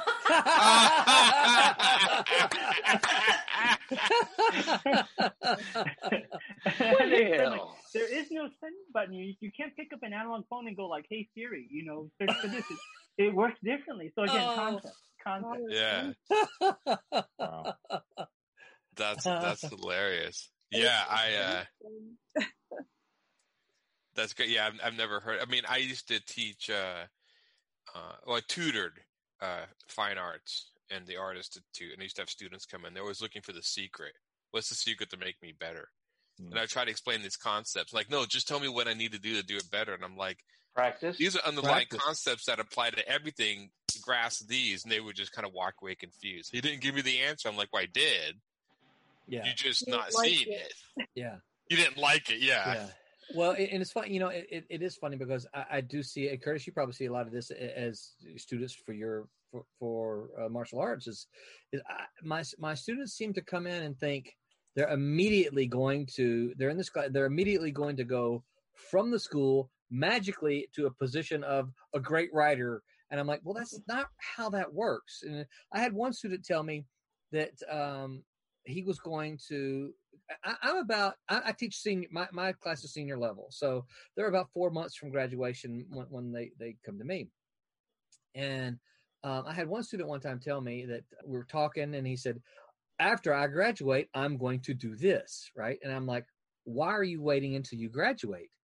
Well, I'll have my diploma then, and then they'll hire me. I'm like, that's not the way that works. I'm like, you've got to show them. Yeah, your diploma's fine and everything, but I tell people, when I was an editor, I never asked for someone, where did you get your degree? I never asked that. No. I always looked, could you do the work? Did you have the skills that I needed? And maybe the next step or the third step might be, oh, well, I really like this person. Let me learn about their background now, right? Oh, they went to the Kubert School. This explains why I'm liking this stuff, right? But I didn't hire people based on their degree, and I think that there's so much of that. And I guess maybe this kind of falls into the society's fault a little bit on that. Well, what's the what do we blame all the Zoomer, not the Zoomers, the this generation now? What do we tell them? Instant gratification. Yeah, the expectations, the entitlement. Thank you, Curtis. Yeah. Well, I mean, it's like you're saying with the diploma, right? And I deal with this as a martial arts instructor because I teach old school martial arts where we don't have belts, we don't have rank. That's how it used to be done. Yeah. Because just like you can't show you a could either kick somebody's butt or you couldn't. Yeah. You can't just hold up a colored belt and hope it defends you, right? The belt or the diploma is a symbol for the reality, but it's not the real thing. The real thing is your skill, right? So but people mistake the symbol for the reality, and they're two different things. The proof in the pudding. I mean, like if there's a concert pianist, he doesn't go onto stage and at Carnegie Hall and hold up his certificate and gets a rousing applause from the audience and walks off the stage and says, I'm out, right? Because nobody cares. No. I mean, that's a symbol of what you accomplished, but it really is just a symbol. The symbol means nothing unless you have what backs it up, and that's the truth. I have a degree I've never used. Yeah. Everything else I've done in my life, I'm self-taught. I have a degree from college I've never used in medical assisting. Medical assistant. Oh, really? Yeah. Wow. I've actually applied for some jobs where even though I had the experience, because I didn't have the degree, they didn't hire me. Yeah. And I get that there are some jobs that are that way, but I think in the creative fields, for the most part, that's not the way it is. Because I know if my wife is applying for jobs, she has to have there are jobs that she applies for. She has to have a certain degree in order to get those jobs. And obviously they help a lot. But one thing I'm enjoying in watching Pete tonight, and Pete's probably saying, "Well, I didn't really have fun," but watching him use this ruler, right? It's a tool of Pete's trade. Now, I don't know if putting a ruler, because I don't do it, I don't know if putting a ruler and putting your pencil on that ruler and drawing these straight lines is a whole lot of fun. But in watching Pete do it, now I look at the image on the screen, and I'm like, wow, that looks really good. But you guys would be surprised, and Curtis, you probably saw a whole bunch of them too. You would be surprised at the number of art submissions we got from artists who wanted to draw that didn't use tools. You'd see all these, buildings were like, they just freehanded that. And like, what the heck? why didn't you use a ruler? You Yeah, know, yeah. you don't need a degree to learn that. You know, heck, I got a ruler right here. You know, it's like, why didn't you use a ruler? It's one of your tools. It's like saying the carpenter would go to build something and not use his level because he just eyeballed it. You know, so I enjoy seeing like Pete do this because you see him use the tools, right? But so many artists, so many younger artists, I should say, I don't know if it's younger or not, but as an editor, when we used to do all the portfolio reviews, you saw a lot of samples with, you know, French curves. Hey, I love French curves. Dude, use a French curve. Come on. Yeah. You can't eyeball that. I had teachers that would like test their I never got this. They would how professional they are by what tools they didn't use in Photoshop, and this was just kind of so stupid.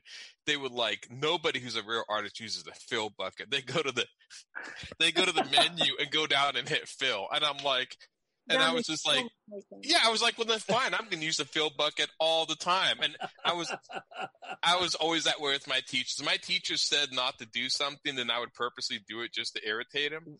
And what's wrong with the fill bucket? Faster. They never explained it. It was real artists don't use those tools, and I'm just like, obviously they've never had to meet a deadline, have they? Yeah, I know. Yeah.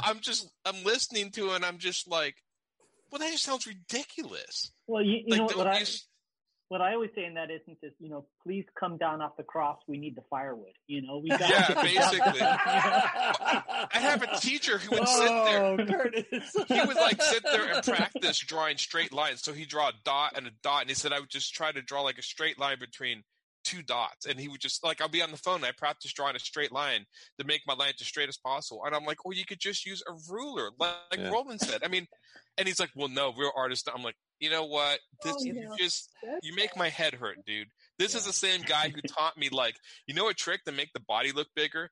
I couldn't believe this. I actually was shaking my head in class. He's like, if you want somebody to look muscular and bigger, shrink the head and make the body bigger and shrink the head down. And I'm like, really, genius? Make the body physically bigger than the head. I'm like, thank you, Captain Obvious. They talked to Rob, right? Oh, little hot in here. Yeah. Hey, I actually have a story about a teacher. It was my daughter's high school art teacher, and I can't remember exactly what was. Oh, they were trying to say we owed money for something like that or something, and I went up there to find out what and all. Of course, I've been doing cons and I think I've just been published on Steam Age Wasteland through Antarctic Press. And she goes, I'm a professional. I have a degree. Da, da, da, da. And I go, excuse me? You think you're a professional just because you have a degree? I said, wise man once said, those who can't teach. And I turned around and walked out. Oh, I know. Yeah. You know, as you might imagine, as an instructor, I don't particularly like that saying. Well, the only reason why I popped it out was because of the way she was acting. No, I totally get that, and I will say this: there are a lot of people that I teach with that have very much that kind of attitude. Is like, you know, I have a degree. I am your teacher. I know this stuff. Now, I'm sure none of them are listening, so I don't feel. I don't have a problem saying this, but I look at them and I'm like, okay, so what have you done? Oh, that's right. You have a degree and that's it. You've never done anything. You know, it's like, do something, publish something, work on something, write something, get something done. Then I'll listen to you. But just because you got a piece of cowhide from a university doesn't mean squat. So then I started to learn teachers are just people, and so you could take what take what works for you, and then kind of leave the rest. Yeah. But well, and that's the same thing I say about criticism as well. You know, when you get criticism, even if it's all negative, there's you have to learn. And negative stuff is hard to hear, right? But there's generally a germ of truth in it that even if the critiquer doesn't know how to say it tactfully, or they don't know how to put it in. There's generally a germ or a kernel of some truth there. So the worst thing you can do is get angry at the critiquer for saying bad things about your work, and instead say thank you, and then try to figure out, okay, I don't like what they said, but what was the root of what they said? What is that kernel? What is that germ that they were trying to say, but they didn't say it effectively, you know? Right. That was something I had to learn early on. Oh, My first critique was horrible. Yeah. Can you remember? I found it really bad. I had one guy told me to go back to art school. It took me a while, and I couldn't figure out. But I remember I showed him, like, the book I showed him was very cartoon, very stylized. And he was a former, apparently he was an editor at DC who had been laid off, which made me very suspect. I'm like, okay. But he said, no, this is horrible. You want to work in comics? And he gestured to, like, this Batman comic. And I'm like, well, yeah, I want to work in comics, but I don't want to draw Batman. Yeah, like that, and that's where his flaw, the disconnect between our communication is. He's thinking, well, you want to draw superheroes, and I'm like, well, no, not necessarily. I mean, I want to draw there's lots of other stuff. Yeah, and so I think that was kind of a disconnect. So I didn't take what he said personally, but he was a little suspect of a guy. I don't know. There was something apparently said I own Oni Comics, and maybe he did. I don't know. Whoa. I never looked at him. I just remember he was very kind of seemed very kind of belligerent a little bit towards me, and I was like, okay. We can probably guess who that is. You might be able to. Yeah, I mean. Yeah. Now you have to take your negative criticisms and pick them apart dispassionately. Yeah, dispassionately. Take the emotion out of it. Examine what they said. Yeah. Look at your stuff and say, did he have a point? Yeah. Yeah. It's hard to do, but you have to do that. It is hard to do. In my case, it was, what did she mean? Trying to understand what she was saying. Yeah, who the person who gave me your critique. Now, was this the teacher or was this a comic book person? This was a comic book person. Okay. This is one of the few female inkers in comics that did a critique on me. Barbara. Sorry, that was easy. It wasn't Barbara. Barbara's like, Barbara. I remember John now. It was Diana Greenlay. I don't even know that name. I don't either. She's done some stuff. I can't remember everything she did. She even did some stuff for the Deadpool movie, poster-wise, stuff like that. But interesting. Yeah, she did a critique on me, and I was like, holy crap, I just got destroyed. Yes, I had to sit back. I had to sit back for a day and, like, process it. Reevaluate your life. Hey, oh, man. I'm like, how does she know I use this? You're watching me doing this. See, when I do critiques, I will try to be honest, but I will also point out the good things that people do. Yeah. Because you can't crush them completely. No. Yeah. I still talk to her after I processed it and kind of went through everything. I knew what she meant and what she was meaning. So you got to tell people what they're doing right too. I can see Barbara's good compliment. You got the ink on the paper. Congratulations. This is really nice and black. Some of my early inks. Some of my early inks were horrible. But you know what? That's I mean, that's the way it starts, right? Yeah. I don't know if Tommy is still listening, but I love to tell the story about Thomas Formonti. In that, and Tommy's probably going to get tired of me telling it because I tell it frequently so much. Because what happened is back when I first got in, I got in with Mitch Bird and Stephen Butler doing Cat and Mouse, and Stephen and I were roommates. This is just after I graduated college. Stephen and I were roommates. Tommy was kind of in the same circles as us, but he would come to our house and show us inking samples. They were terrible. I mean, they were horrible. And But he would come. And Tommy knows this. He knows that. Tommy knows I love him. I can't look at my first stuff. Oh my god. Well, but to think about it, he would come like every week or every other week. I mean, like clockwork. And of course, you know, Tommy's a great guy, right? So he'd come. Hey, you got any more pages for me? And of course, you know, we'd have photocopies for him. He would take those photocopies. He would leave, and you know, he would come back the very next week having inked those pages. And, you know, Stephen Butler mostly would do it, but, you know, I would sit down with him and talk about his stuff as well. And he just like clockwork, he would come back. And one time he just stopped coming. And, you know, Stephen and I were sitting around talking, hey, you know, you think we made Tommy mad? You know, because, you know, we were telling him the problems that he was having. And out of nowhere, and probably, I don't know how much time went by. Several weeks, couple of months, probably.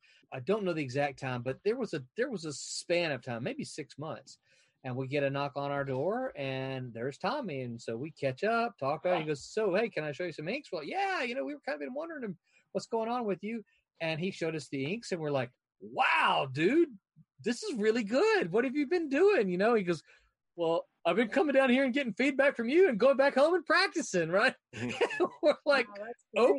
Okay, you know, and Stephen, I don't remember what it was. Tommy probably does, but Stephen had something then that he literally just said, "Hey, you want to ink this?" And he handed something for Tommy to ink right then and there on the spot. And I always use that example as someone who this is something Tommy wanted to do, and he worked and he worked and he worked and he worked and he worked. He just kept doing page after page after page after page. You know, and like I said, some of those first pages were terrible, but he just worked and worked and worked and worked and you know, figured out eventually what he was doing. And, you know, I would argue today that, you know, Tommy's a fantastic inker. He is a very, very good inker. Yeah. And I think a big part of that is there's this critical moment, right, where there's people that get in their mind what they want to do based on what they think it's going to afford them. Like, I'll be an artist because it's going to give me accolades and all this stuff. Yeah. And then there's people who genuinely just love the art for the art's sake. Yeah. And when they hit that wall, that harsh criticism, that's when you know which side of the fence they're on. Because the people that were just in there for what they thought they could get out of it, they'll fall by the wayside. But the people who love doing it because they love doing it are the ones that'll stick it out. And those are the people that take the criticism as, I find from my experience, just in a lot of things, some people want to be told how great they are. Some people want to actually be told how to improve. I worked for some writers who wanted to be told how great they are. Yeah. Back in my Ultraverse days. If you can't take the heat, get out of the kitchen. That's right. If you're not learning, you're dead. That's what I like telling folks. Yep. Yeah. I just can't imagine not learning. I mean, you know, half my life is gone and I'm still learning. Yeah. If you ever come to the point where you think you know everything, it's time to quit. It is. I agree. Because you've lost the passion. Yep. It's time to go do something else. Yep. If you really feel that you know everything about that thing, whatever it is, then it's time to move on. That's right. All right. Well, it's 10:50. It's time to kind of wrap this up. So, Bert, it's been fun to kind of watch you color there. As a reminder, you are coloring Pendulum 2. Yeah, Pendulum issue 2, and looking very good there. And Pete, I know that scene because now that you've penciled in behind those bars, I know what scene this is from the story. Yeah. So, Pete, you're working on what there? This do you want the page 9. Page 9 of. I'm jumping around a bit, so I've gone back to page 9 now. That's fine. This is Champion and Miss Fury, page 9. Champion and Miss Fury. All right. Tentatively called, yes. Yep. Yeah, I guess probably about the time you get to page 15, I guess we need to get real serious about a title. Not long now. That's a big decision, though, right? Yeah, it is. It's one of those that sometimes the titles come pretty easy. Sometimes they're like, So, I mean, could tentatively just go with Champion and Miss Fury, but I don't know. I'm thinking that there's something out there that's going to be stronger than that. Don't know what it is yet, but I'm thinking it's still out there. You could do like Furious Champion. Yeah. Well, I think Oven suggested Laws and Claws. Laws, there you go. Claws, yeah. That's kinda cool. I like that. So anybody got any final word thoughts on toys? I got one thing. It's not about toys, but just because we were talking about Roberta and Peter's work and just all the artists' work, and just to kind of for the people watching now or later. The cool thing about this show is, and it's such a great resource, is watching Roberta color, watching Pete or John or everybody do their stuff, or Barb. You have no idea the opportunity that you have to actually watch it being done live. I mean, what I love most watching everybody do their art isn't just because it's cool art.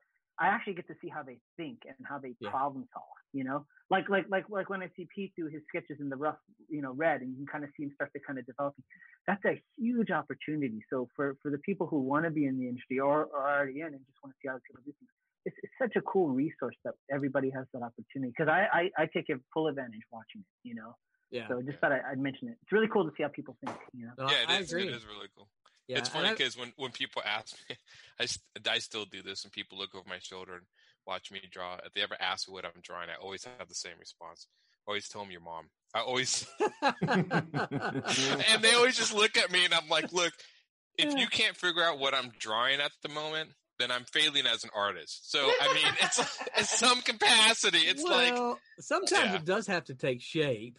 It does have to take shape. I don't know. Yeah. I never said I was the kindest person.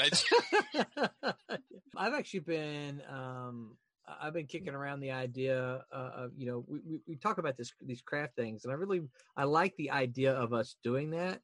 Part of it is kind of figuring out how to make it work, and so I've actually been toying around the idea of maybe just having all right, today we're gonna sit with Pete. We're going to just watch Pete work, and he's going to talk about what he's doing as he's working. And instead of having a all the pencilers show up kind of thing, is do one at a time. Here's Pete. Here's how Pete does it. Okay. The next time we do a penciler, well here's Aaron. Here's how Aaron tackles penciling and how he lays out the page and that kind of thing. So because part of what Curtis was saying, part of what I like about what I've liked about the past craft shows is that you've seen different artists tackle things in a different way. And I like that because I think it reinforces the idea that there's not just one way to skin a cat, right? I mean, you can, as long as you get it done, that's really kind of what matters. Yeah. So. Yeah, you do that for inkers and stuff too. I mean, I'd be curious to see. I mean, I can almost see this coming from Barbara, like her ideas of traditional inking versus digital inking. So she's getting the digital inking, like the benefits and negatives. That might be kind of interesting. Well, I can tell you one thing from my experience, because I came from Northridge University and learned painting, learned illustration, did computers. Just the one I bought at home that I played around with. So when I was at Malibu, they're like, this was the infancy of Photoshop.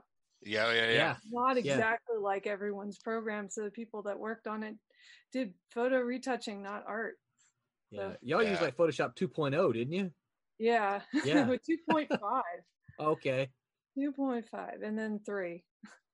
Wow. We stuck with 3 for a long time. I found digital much faster. Yeah.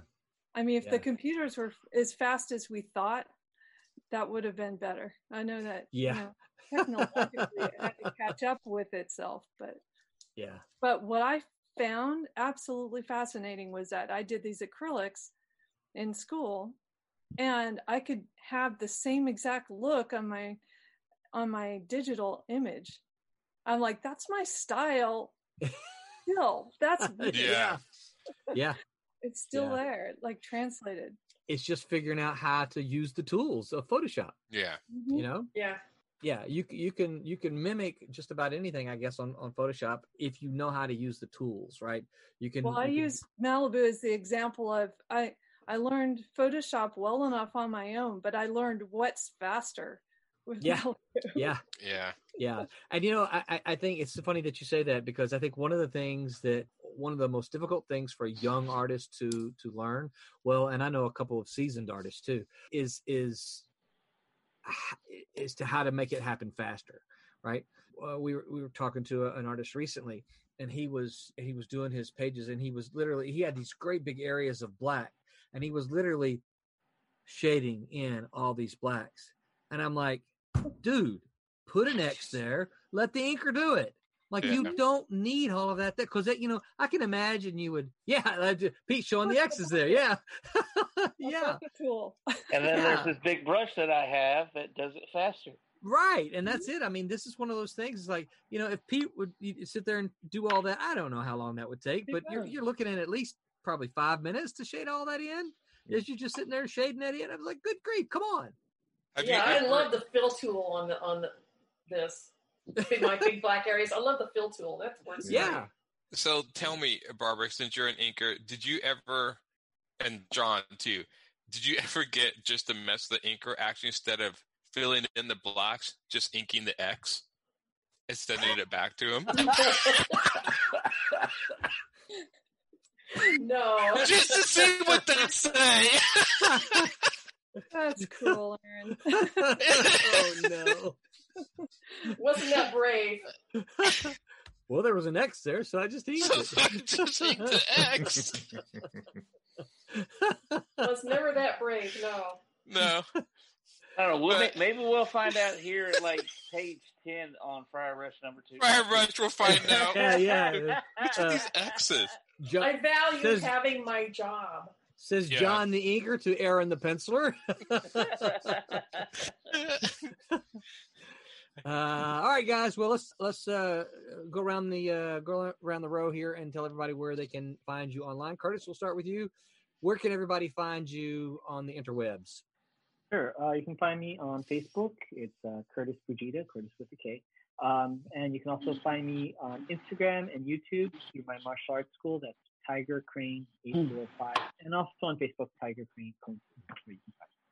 Now, are you still making new training videos? Yes.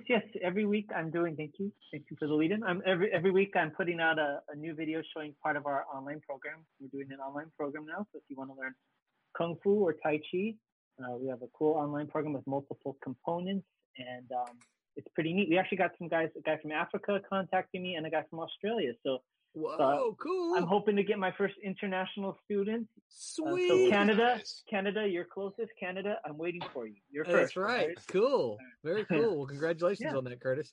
Thank you. Barb, what about you? Where can folks find you on the interwebs? All right. I show this every time, but people have Here have problems with my last name. That's how it's spelled. Kaelberg, Kaalberg. You can find me on Twitter, Instagram, and Facebook under that name. I'm the only Barbara Kaelberg on the interwebs. So. Yeah, people occasionally ask me, like at a show, how to say your name, and I always say kale, like the the nasty green leaf you eat. Yep. Kale, like that. But I know sometimes, Barb, and of course you know how much I love you, so I'm assuming that I get forgiveness. Sometimes I actually say Kalberg, like Cal. I know your name. I mean, I know it, but it's the Mississippi coming out in me sometimes. Like, yeah, Barb Kalberg. No, it's Kaelberg. I know that. Yeah, well, I think it probably originally was supposed to be Kahlberg, but when they moved to America, they probably Americanized it. I don't know. It's my married name. But yeah, I've been called Kaltenberg, right? Kaltenberg, Kahlberg, Kalberg, and everything in between. So a lot of people miss that it's 2 A's in there, though. So I try to show my spelling.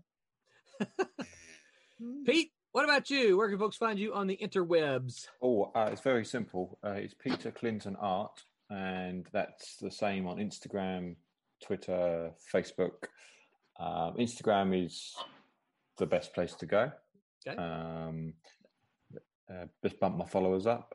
But no, that has all the links to pretty much everything else I do on there, including my Room 23 comics with The Last Witchfinder and my webtoons.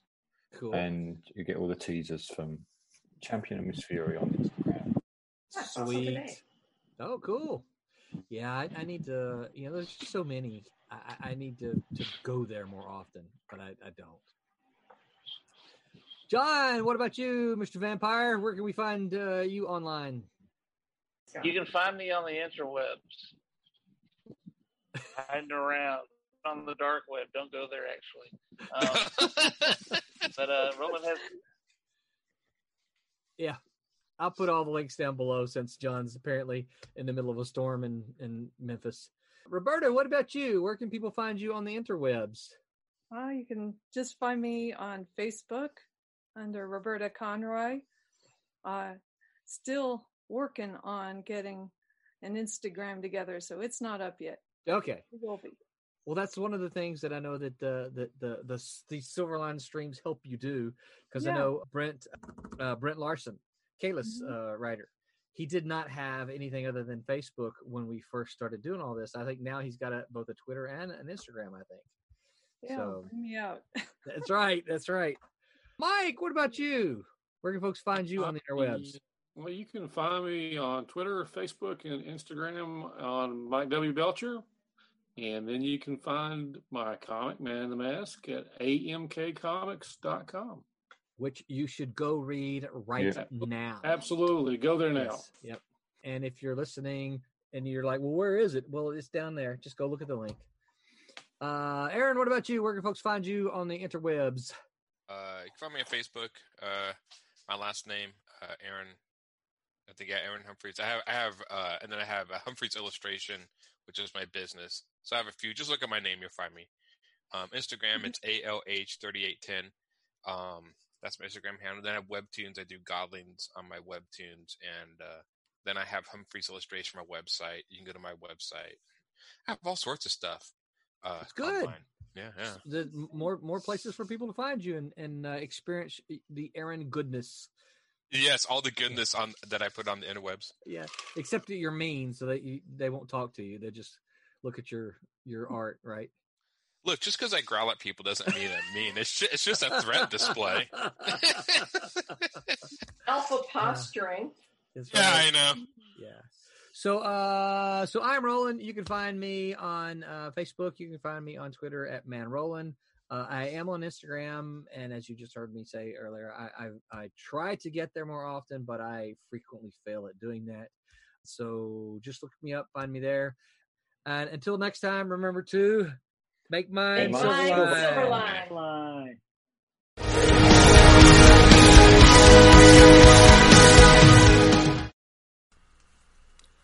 Thank you for listening to the Silverline Podcast. I hope you enjoyed the episode.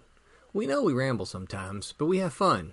And after all, isn't that what comics are all about? We hope you'll follow us on all our social media.